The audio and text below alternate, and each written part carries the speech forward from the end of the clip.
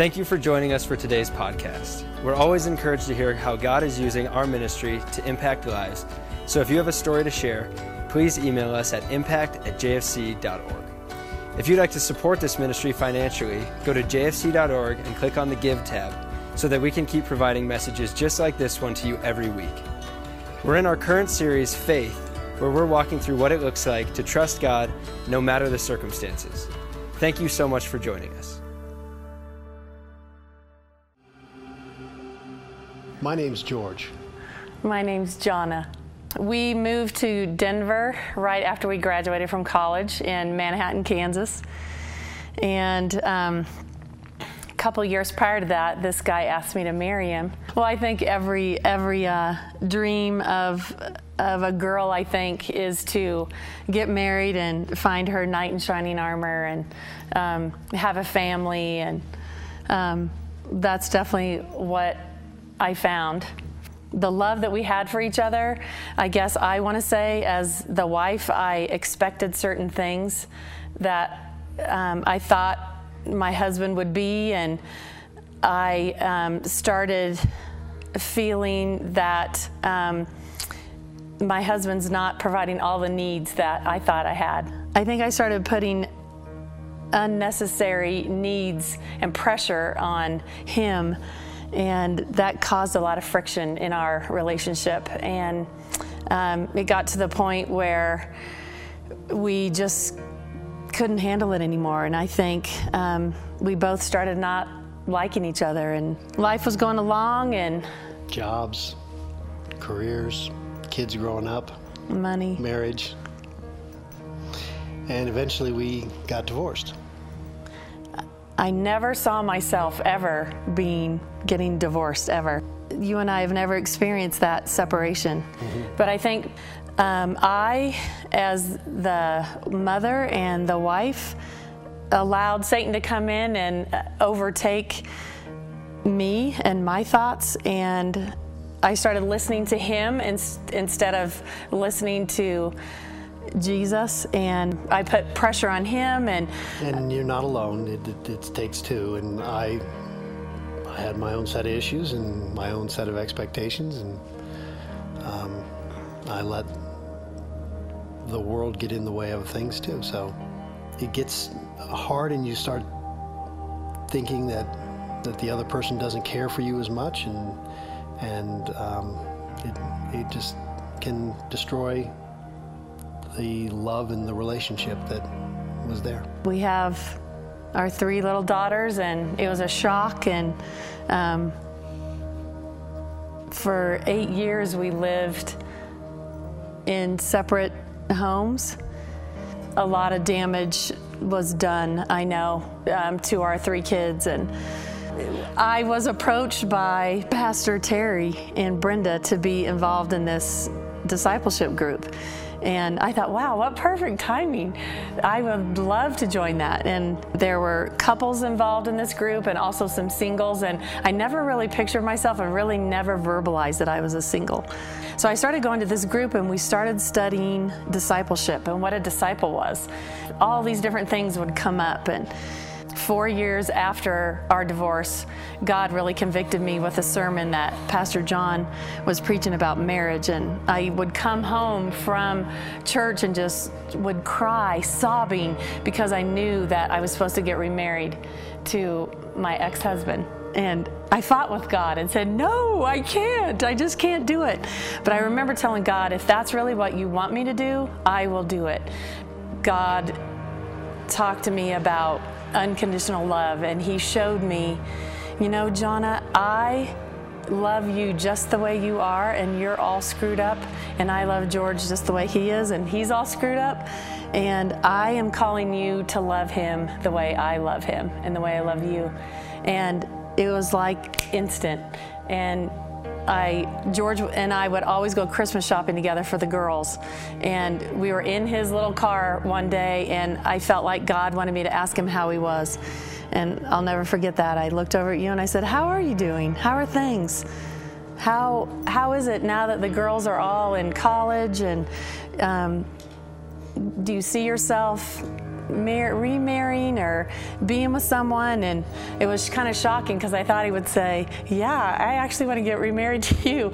But his answer was not that at all. He actually said, yeah, I'm working on my retirement and things are going well. There's no drama in my life. And I was shocked that he said that. So I was almost going to not say anything, but I really felt God tugging on my heart and saying, say what I told you to say.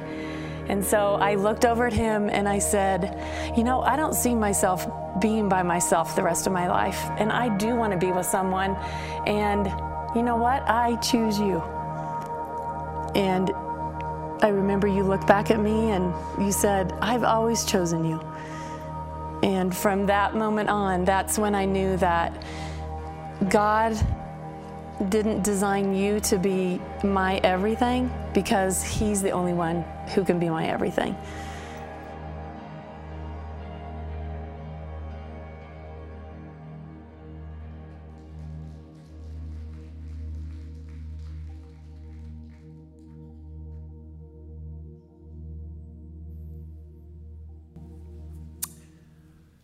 Early July 1998. 3 years earlier, Kim and I had moved to Aiken, South Carolina to be youth pastors, so we were just finishing up our third year. And I had just finished taking 30-plus youth on a missions trip to Mexico. As you can imagine, I was grateful to be back alive. And my wife was not with me because she was pregnant with our second child, so she was back here at home in Estes Park with her family. I'm exhausted, I'm tired, and I just wanted to go to sleep. And as I'm laying down, I start to thank God. Thank you, God, for bringing us all home safely. Thank you that nobody was injured, nobody got hurt. Thank you for the miracles that we saw. Thank you for the lives that we touched. And as I did that, I started to fade to sleep. Now, I don't know if you've all had this experience, but sometimes when you're fading to sleep and you're kind of daydreaming in and out, and then all of a sudden a softball hits your head and you're like, anybody else have that experience? Maybe it's not a softball, maybe it's a frisbee or a dog, I don't know, something comes, and you're just, all of a sudden, you're almost completely asleep and it just jars you awake. I had a very similar experience, except for it wasn't a daydream of a softball hitting my head or a frisbee or anything like that, but it was the word of the Lord that woke me up and shocked me awake. And when I say it was the word of the Lord, I didn't hear an audible voice, but there was a thought in my mind, and it woke me from being almost completely asleep. It woke me and just startled me wide awake. And here's what I felt like the Lord said. I am taking you from this church. The church's name was Southwind Fellowship. I happened to be working for a guy named Terry Hilgers. He was the senior pastor. And so that woke me up. It shook me for a little bit, and I started asking God questions. Okay, what does that mean? What do I do? Do I go talk to him now? And the Lord began to speak to me and began to tell me, no, I want you to serve him and do everything you can to be the best armor bearer that you can be, and I will make it known when this is going to happen. And so for the next 3 months, I did exactly that. I served him with all of my heart. My wife came back shortly after I had gotten back, and I remember telling her, the Lord said this, and she's like, okay, let's pack, let's go home. And I was like, no, we can't. God hasn't said yet. And so I did that for 2 months, and Terry and I were getting along better than we ever had in ministry. And he had a wedding to do up in Oregon. And so he drove from South Carolina to Oregon because he likes to drive because he's crazy that way. So he took 3 weeks to make that drive all the way up to the northwest and then to come all the way back to the southeast. And I'll never forget this day. It was an early day in October. He invited me to come have a bagel at a bagel shop, and it's a place that where we met many times. And he looked at me across the table, and I could tell something was going on. And he looked at me, and he was nervous. And he said, well, I'm just going to say it. He goes, on my trip, I was praying for the vision of Southwind Fellowship for the next year. And he goes, and I don't know how to tell you this, Dan, but you're not in it.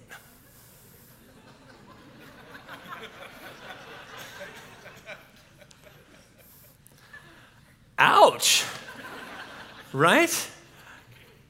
But here's what happened. I looked across the table from him and I go, I know! And he's like, what? And I said, back in July, God spoke to me and told me that he was going to be moving me from the church, but that I was to wait on him and he would make it crystal clear. And it's crystal clear. So we began to talk about the process and what it would look like. And a few months later, I actually left Southwind Fellowship and I moved back to Colorado, my wife and I, my 2 kids. And we moved back to help Pastor John through another series, which I can't go into, of where God spoke to me and we just responded to that. But 18 years later, here I still am. So now I have a question for you as I tell that story. Did I respond in faith? Did I respond in belief?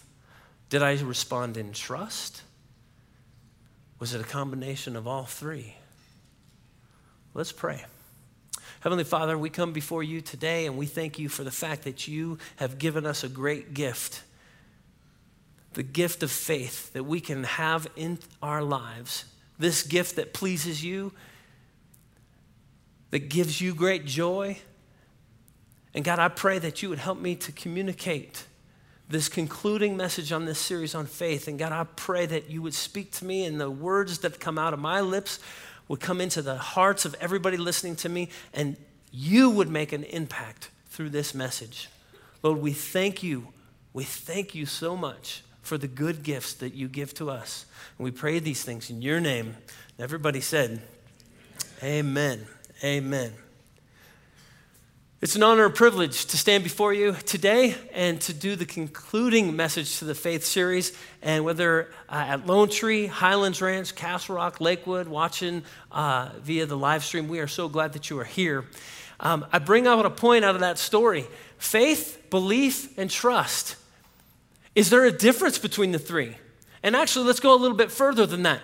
Does it even matter? Does it matter if there's a difference between the 3?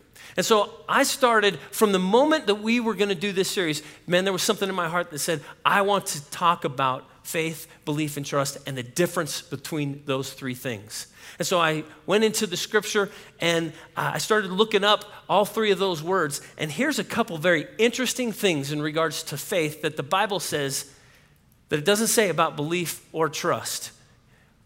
One of them is the foundation scripture that we've used through this entirety of the series, and that's in Hebrews 11, verse 6. And it says this, and without faith, it is impossible to please God. Because anyone who comes to him must believe that he exists and that he rewards those who earnestly seek him. Interestingly enough, there in that verse, both the word faith and believe are used. And they're 2 different words, just so that you know. But the thing that struck my heart and the thing that I want to bring to your attention is this.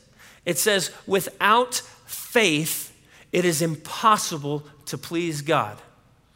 Didn't say without belief, didn't say without trust, but it says without faith, it's impossible to please God. There's another verse in Romans chapter 14. Let me set it up for you. Romans chapter 14 is commonly taught as a section of scripture to help people to understand that we are all different and we hear from God in different ways, and what may be okay for you doesn't mean that it's going to be okay for me. And that chapter in chapter 14, I encourage you, go home and read through it. You'll see where it says, do not judge another man for the food that he eats, because he may have a conviction to eat something different than what you may feel like you're allowed to do. And then it goes into celebrations and feasts. And it says, don't judge a man for how he celebrates or the feasts that he does, because if he has a clear conscience before me, then that's okay for him. Make sure that you do what you feel okay about. And then the concluding verse finishes by saying this in that chapter. And everything everything. How much does everything make up? All, everything, right? And everything that does not come from faith is sin. Wow. I don't know if you've ever read that verse, or I don't know if you've ever heard that verse, but that's pretty powerful. Everything that does not come from faith is sin. I would just propose to you today, church, that if it is impossible to please God without faith, and everything that does not come from faith is sin, then I think it is very important for us to understand the difference between faith, belief, and trust. See, we take those three words, we throw them around, we say them in a sentence, and we can say, I trust my wife, I believe my wife, I have faith in my wife, and we just use them almost synonymous of each other, and we don't really even know the difference between the three. And so what I would like to do today in this message is try to break those three apart and help you to understand the differences so that we can please God. And so that we can live our lives in a way where it's not sin because we're operating in faith. So are you with me? Okay, now let me tell you, it is going to get incredibly heady right now. I have been praying for this message and looking at this and going, oh my gosh, this is going to be like going to school. So are you guys ready? I mean, put your thinking hats on, get ready. We're going to go into some Greek. I don't usually go this much into Greek and that kind of stuff, but I want you to see the difference between these three things. Now, the interesting thing about faith, trust, and belief is that they come from the same root word. You're going to say, well, Pastor Dan, you just told me that they're all different, but yet they come from the same root word. And the best description I give to you is the Trinity. We have the Father, we have the Son, and we have the Holy Spirit, and they are three separate entities. They have three different functions in our lives, but yet they are all one thing. Does that make sense? And so when we talk about trust and we talk about belief and we talk about faith, they do come from a similar root word. But I want you to understand that they are three different things when it comes to our lives. Now, the root word that they come from is pitho. That's the Greek word, pitho. It's a verb, and it means this: to persuade or be persuaded of what is trustworthy. So the root word of trust, belief, and faith is to be persuaded. The thing that they have in common, the thing that trust, belief, and faith all have in common is that they are a form of persuasion into our lives. Okay? With me?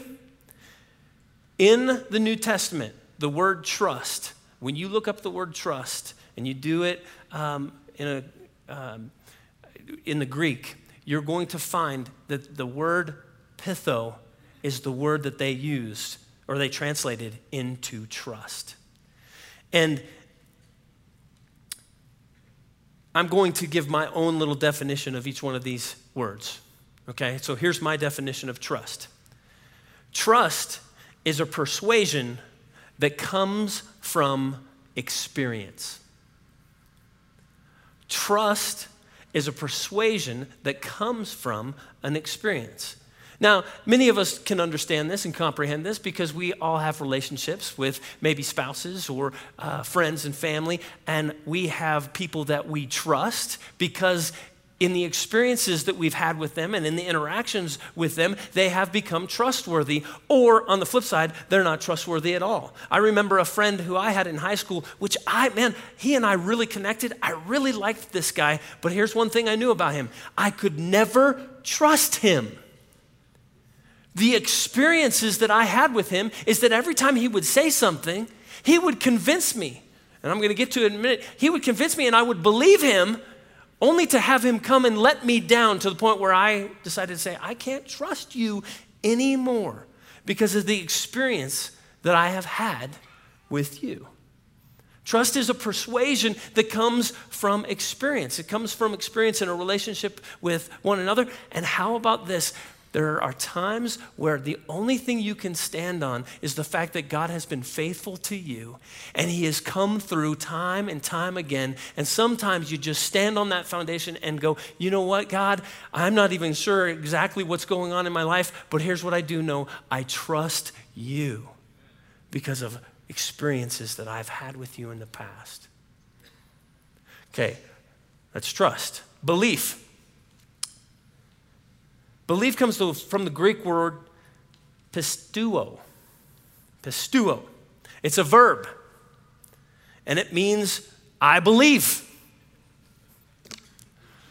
I believe. So here's my definition, the Dan DeMay definition of belief. It's persuasion that comes from facts. Persuasion that comes from facts, whether they are right or wrong. Any of you ever been persuaded in something that was absolutely incorrect, but you totally believe the person that was telling you that? It happens to us. Maybe it's an investment that somebody talked you into. Man, they gave you all kinds of facts and figures and everything, and you put your money to it, and then a little bit later, it fell completely apart. And because of that experience, you don't trust that guy anymore. Right? Belief is a persuasion that comes from facts. Romans 10:9 says this, that if you confess that Jesus Christ is Lord and Savior and believe in your heart that God raised him from the dead, then you are saved. What does that verse really say? Well, again, a little definition from me that would come from that is this, that if you confess with your mouth that Jesus Christ walked and talked on this planet, that he is who he said he was, and he made some incredibly bold claims. At one point saying, I am the way, the truth, and the life, and no one comes to the Father except through me. And when you believe in that, and you believe that God raised him from the dead, then you are saved. It's a persuasion that comes from the facts. Okay, so now let's talk about faith, because this series is really about faith. Faith. I'm going to spend a little more time here. The dictionary definition of faith, interestingly, it's a noun. I'm going to talk about that in a minute. The dictionary definition, if you go online, it says this: complete trust or confidence in someone or something. And the example is this: this restores one's faith in politicians.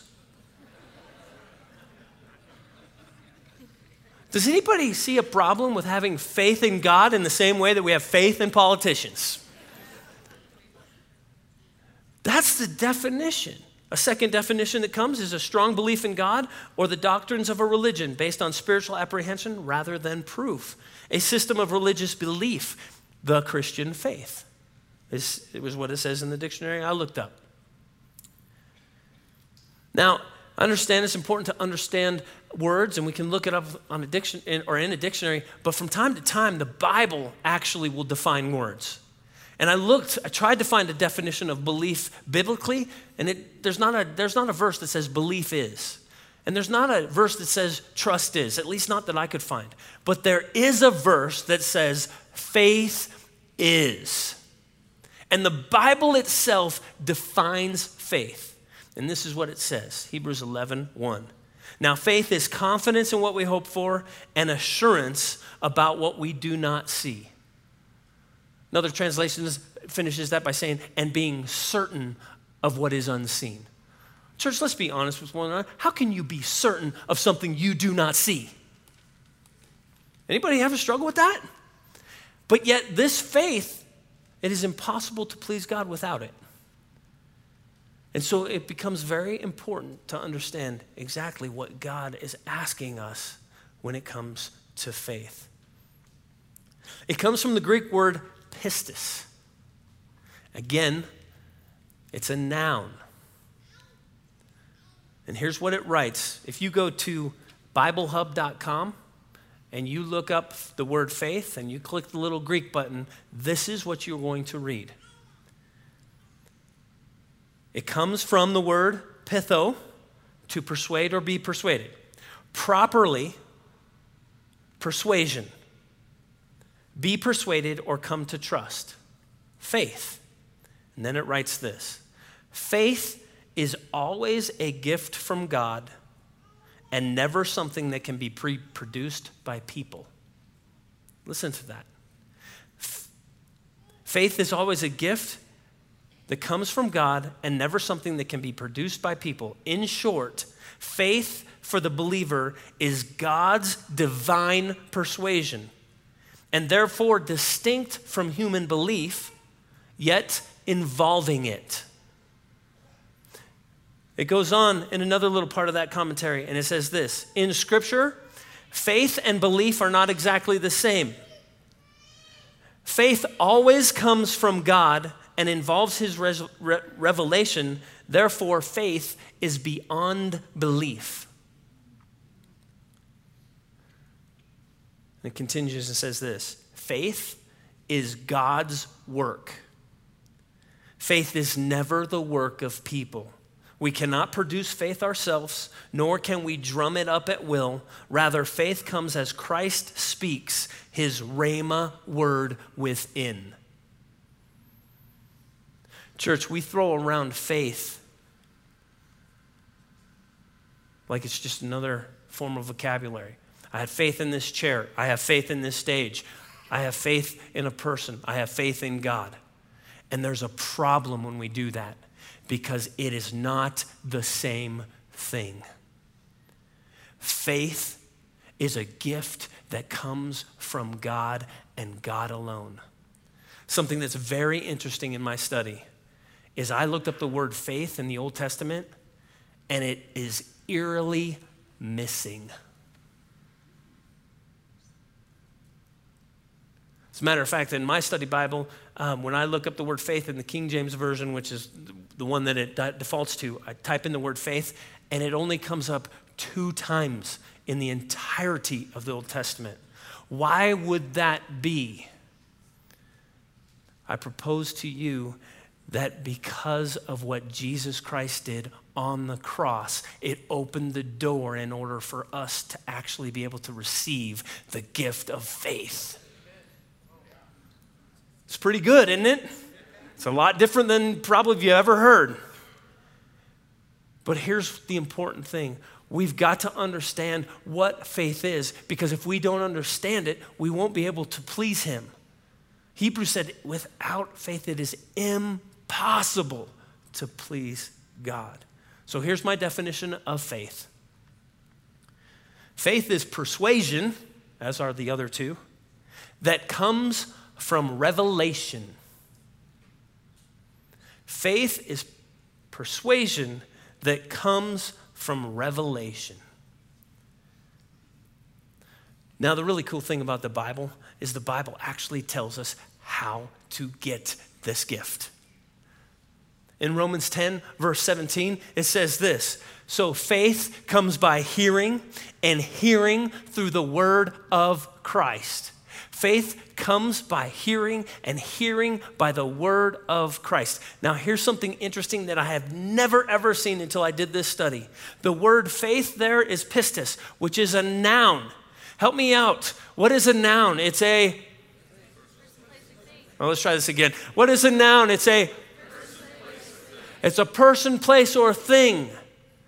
It is not an action. Well, Pastor Dan, whoa. Hey, I'm just telling you what I'm looking up. Faith is a noun. It's a person, place, or thing. And so when it says faith comes by hearing, it is saying this gift that God wants to give to you comes by hearing, and hearing from the word of Christ. Now, this blew me away. I hope it blows you away as well. Told you it was going to be heady.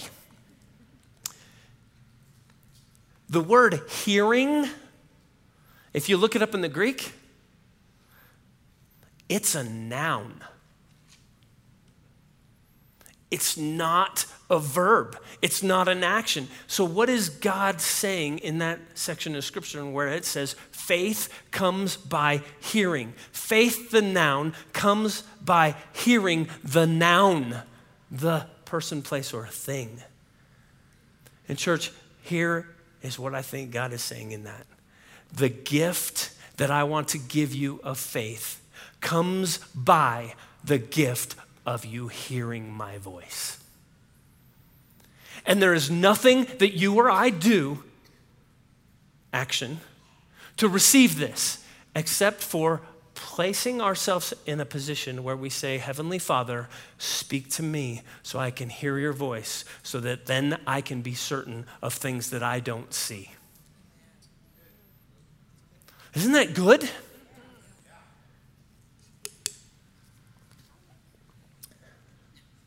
So, if the gift of faith comes by the gift of being able to hear God's voice, by the way, the very next verse, Romans 10:18, it says, so faith comes by hearing, and hearing by the word of God. And then it says, so did they not hear? Speaking about the people that weren't receiving that gift. And that word hear, that is the action. So in other words, God is speaking. He's trying to give every single one of us his gift. But in the very next verse, the people didn't respond to his voice. And church, we've got a whole lot of people that are not responding to God's voice, that are not setting themselves up and giving God an opportunity to speak to them. When you pray, do you spend any time actually listening, or does your prayer look like a one-sided phone call? Hello, Lord. Hey, how you doing? Hey, God, I just want you to know I love you and I think you're awesome and I want you to be involved in my life all day long. Help me to be a better man of God. Help me to be a better father. And God, I pray that at work everything would be effective and productive. And God, speak to me while I'm at work. And Lord, just anoint my day. And oh, hey, God, it's time to go and I love you. Amen.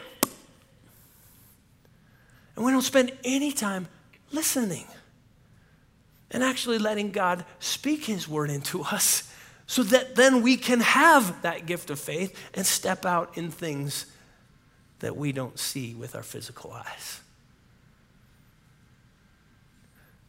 So,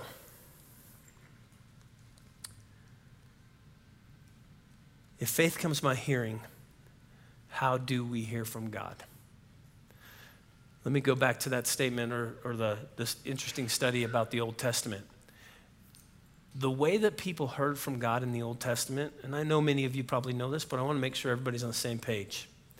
The way that people heard from God in the Old Testament is that the high priest had to go into the Holy of Holies where the presence of God resided.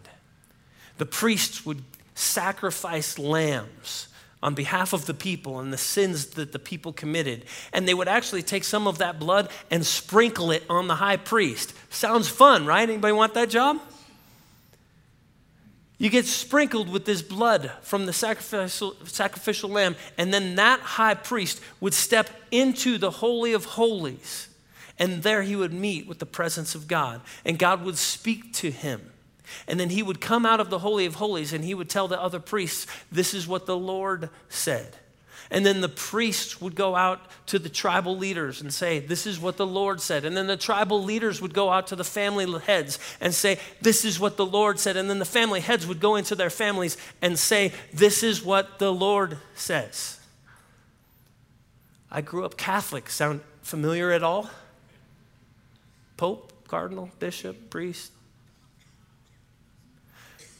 It's the way that the church actually started to be founded because that's the way it was to hear from God. But when Jesus Christ came to this earth and he walked and talked on this planet, and when he died on that cross, and we're going to conclude this message by celebrating communion with one another, and we're going to celebrate what Jesus himself said, which is, this is the cup of the new covenant. He understood that the blood being shed And the sacrifice that he was giving up for our behalf was so that we no longer had to go to the family head, to the tribe head, to the priest, to the high priest to hear from God any longer, but we could have direct access to our Heavenly Father. And at that moment in time, we were given, when we asked Jesus into our heart, we're given the Holy Spirit, and the Holy Spirit begins to speak to us, and we can be persuaded by revelation. And that is the gift of faith. So, how do we hear from God? Well, there's sections of Scripture that says all creation cries out.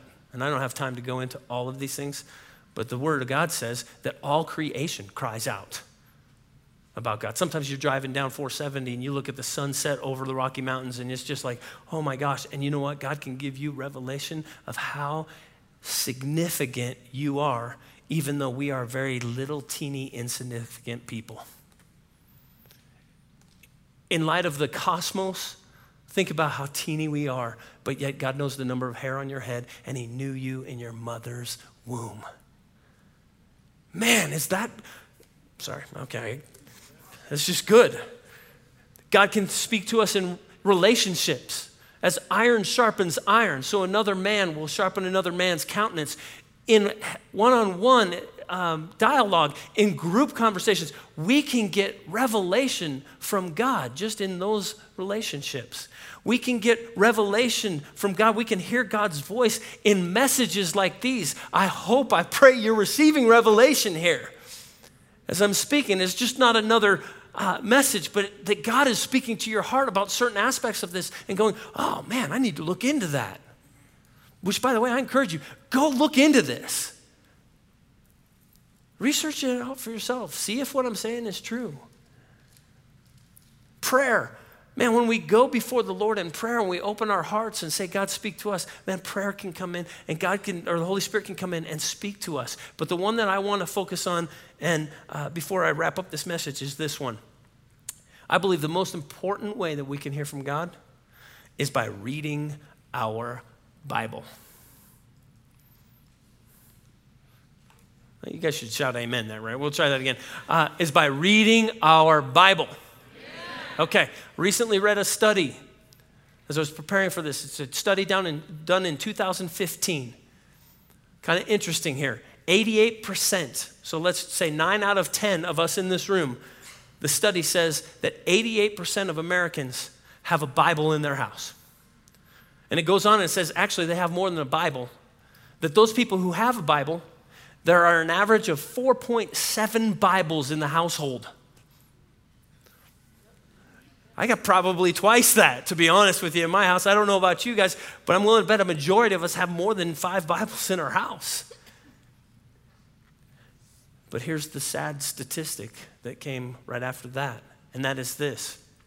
37% of those people, 9 out of 10 people, have the Word of God, the thing that gives us His voice. It helps us to understand. It's got the Logos word. It's got the Rhema word. It's got the life of God in it.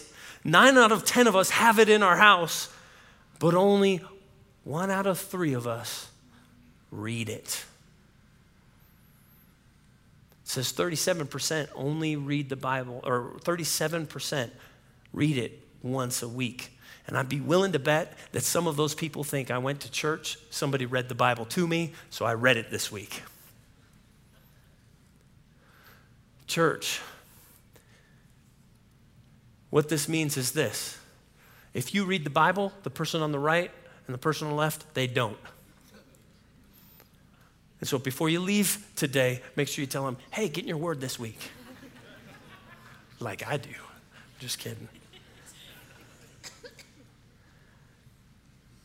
There's a study, Willow Creek did a study called Reveal. And out of that study, here's what they came out with. That the number one way to spiritually grow, and I think that you are here listening to me right now, no matter which campus you're at, or maybe even watching online, you are listening to me right now because there's something in you that wants to grow spiritually. The number one way they found, and by a wide margin was getting into your Bible. And then they found that not only reading your Bible was the catalyst to spiritual growth, but the people who read the Bible with other people and talked about it grew exponentially more than those that were just reading their Bible. Church, here is what my heart is, and here's my hope for this evening, for this weekend, is that you would walk away from church and that you would go, I've got to get into my word, because in the word is the revelation, and I want to be persuaded by revelation from the Heavenly Father, because without faith it is impossible to please God, and I want to please God. You want to please God, church? Get into your Bible and let him speak to you. Because God wants to speak to each and every one of us. And I believe he's trying to speak all the time, but all of the chaos around us in the world clouds that out. And a great way to separate yourself from all that distraction is to get into your word and do it on a faithful and regular basis. So I'll conclude by saying this. The story I told of me and Achan, what happened? Well, God spoke. He gave me the gift of his voice, and I received it. Not only did I receive it, but I decided to believe what he said. And I started acting out in belief by supporting Terry in the best way that I possibly could have. And in doing that, put myself in a position that when Terry came to me and said, you're not in the vision, which could have been incredibly crushing to somebody, it actually gave me a reason to trust, because I knew that I had heard from the heart of God. And because I stepped out into that belief, I could have just left right then. And I don't know what would have happened in my life. But here's what I do know. In the next 3 or 4 months after that, before we moved back here, I had to go before the Lord and say, what do I do? And I had trust in the fact that God spoke to me once, he's going to speak to me again. And he did. And again, here I am, still 18 years later, loving what I'm doing. Loving it. I'm going to transition now into communion a little bit. Luke 22:19-20 says this, and he took the bread and he gave thanks and he broke it. And he gave it to them saying, this is my body given for you. Do this in remembrance of me. In the same way, after the supper, he took the cup, saying, this cup is the new covenant in my blood, which is poured out for you. And at all of our campuses, in just a few minutes, we're going to take communion. And as you do that, I want you to go to the stations and I want you to receive the bread and remember what Christ did on that cross for you. The Word of God says that he sacrificed his body so that we would never have to sacrifice another lamb or goat or ram ever again, because he became the Lamb of God that took away the sins of the world, your sins and everybody else in this world. And remember that that's what he did. And then when you take it and you dip it into the cup, we default offer you the wine. If you want juice, just ask for that. But whatever cup you dip it into, I want you to remember that Jesus himself said, this is my blood, and it is a sign of the new covenant. What is the new covenant? What are we reminding ourselves? The new covenant is the fact that now we have the Holy Spirit and we can have direct access to our Heavenly Father, and we can hear his voice. And he wants to give us the gift of hearing his voice. And therefore, when that comes, then we can receive that gift of faith, and then we can be sure of things we don't see. When you know that the Lord has spoke something, then you can walk in confidence and boldness, and you can walk out and do what he asks you to do. And church, he's got plans and he's got purposes. The Bible actually says he's got so many for you and I that we can't even imagine or comprehend the many plans that he has for us. And so when you go to that communion station, I want you to just remind yourself that that Jesus himself died. He gave his blood so that I could have the access to our Heavenly Father and hear his voice. And just go before him and say, God, speak to me. Help me to be an open vessel. Put me into a place where I can hear your voice. Lord, speak clear to me. Make it a prayer. Go before him because he's a good Father. And when we open our hearts and we open our minds to hearing his voice, he is faithful to come and answer those prayers. So let's pray. Heavenly Father, we come to you right now, and God, we thank you so much. We thank you so much that you loved us and gave your Son so that we could have that right relationship with you again. And that because of that, because of the blood that was given, that was shed on our behalf or for our behalf, God, because of that, we can have direct access to you, to our daddy. And so, Lord, we come before you right now and we ask that you would increase our faith. And when I say that, when I pray that, what I'm saying is, God, increase our ability to hear you. Because when we hear you, that builds our faith. And God, when you speak to us, let us not doubt. Let us not be wavering in what we've heard. Let us be just sure and confident in the things that we hear. And help us to believe, God. Help us then to believe what we've heard and to step out in the action of belief. Because here's the truth, Lord. We trust you. We trust that you are good. We trust that you have our best in your mind. And so, Lord, we thank you. We thank you for how these three things work together. We thank you how you want to persuade us through not only experiences that we have with you and not only the facts of archaeology finds and all of the things that prove that Jesus Christ was who he said he was. But Lord, we also thank you for the persuasion that comes from revelation. And as we go before this communion table, God, we commit, God, we renew our hunger to hear your voice. We pray these things in your name. Amen.